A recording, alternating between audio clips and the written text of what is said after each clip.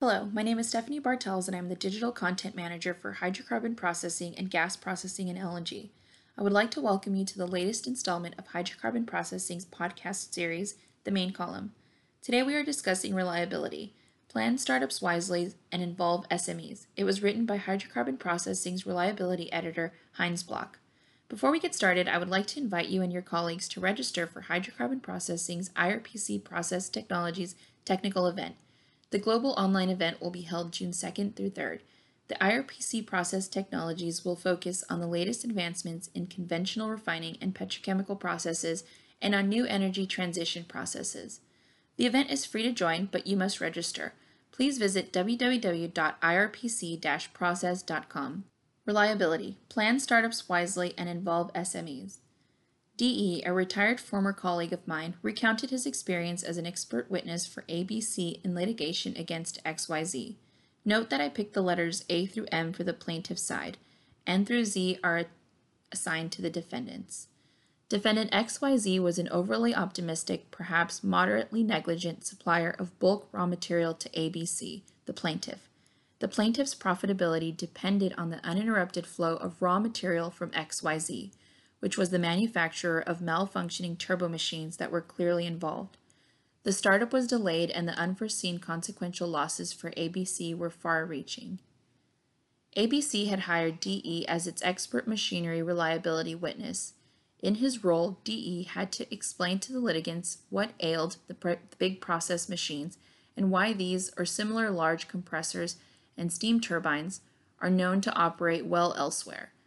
DE and his contributing colleague FG uncovered little or no data on the success or failure of whatever actions XYZ's machinery engineers had taken to get satisfactory performance from the machines at XYZ.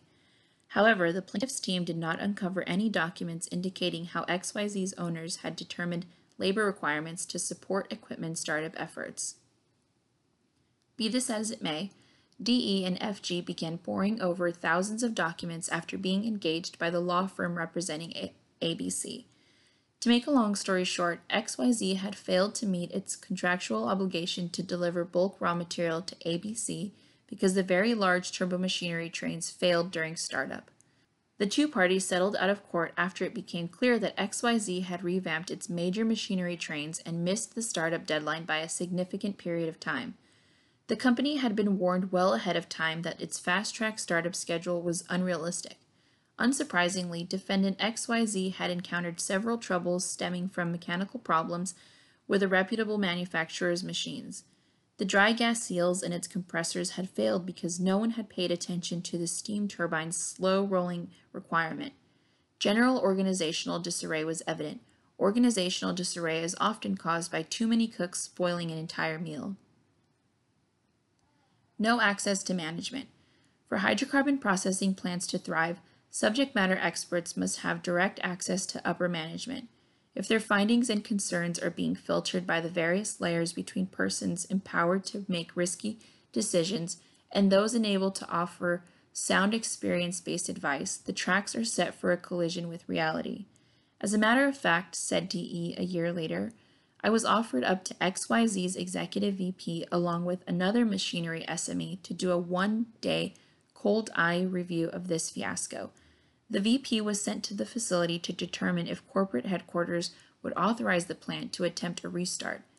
ABC was also in a bad way due to XYZ not delivering bulk raw material per their contract, and the issue even drew regional newspaper headlines.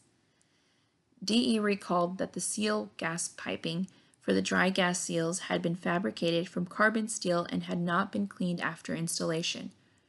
All of the dry gas seals failed on startup. The compressor manufacturer made its share of mistakes and could never deliver the unrealistic schedule outlined by XYZ.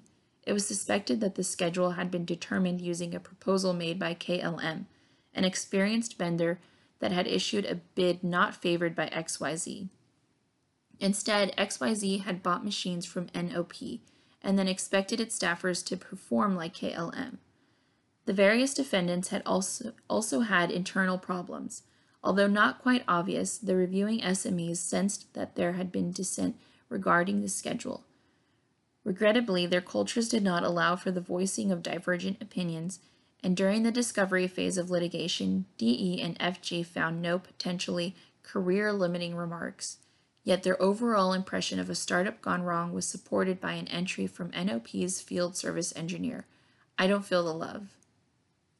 The two reviewers were left with the impression that everybody towed the line, and one of the two is now putting the finishing touches on a 300-plus page book on the topic of how to implement a successful startup. It will offer a great number of detailed startup checklists to those who are willing to read and listen. Thank you for listening to the latest installment of Hydrocarbon Processing's podcast series, The Main Column.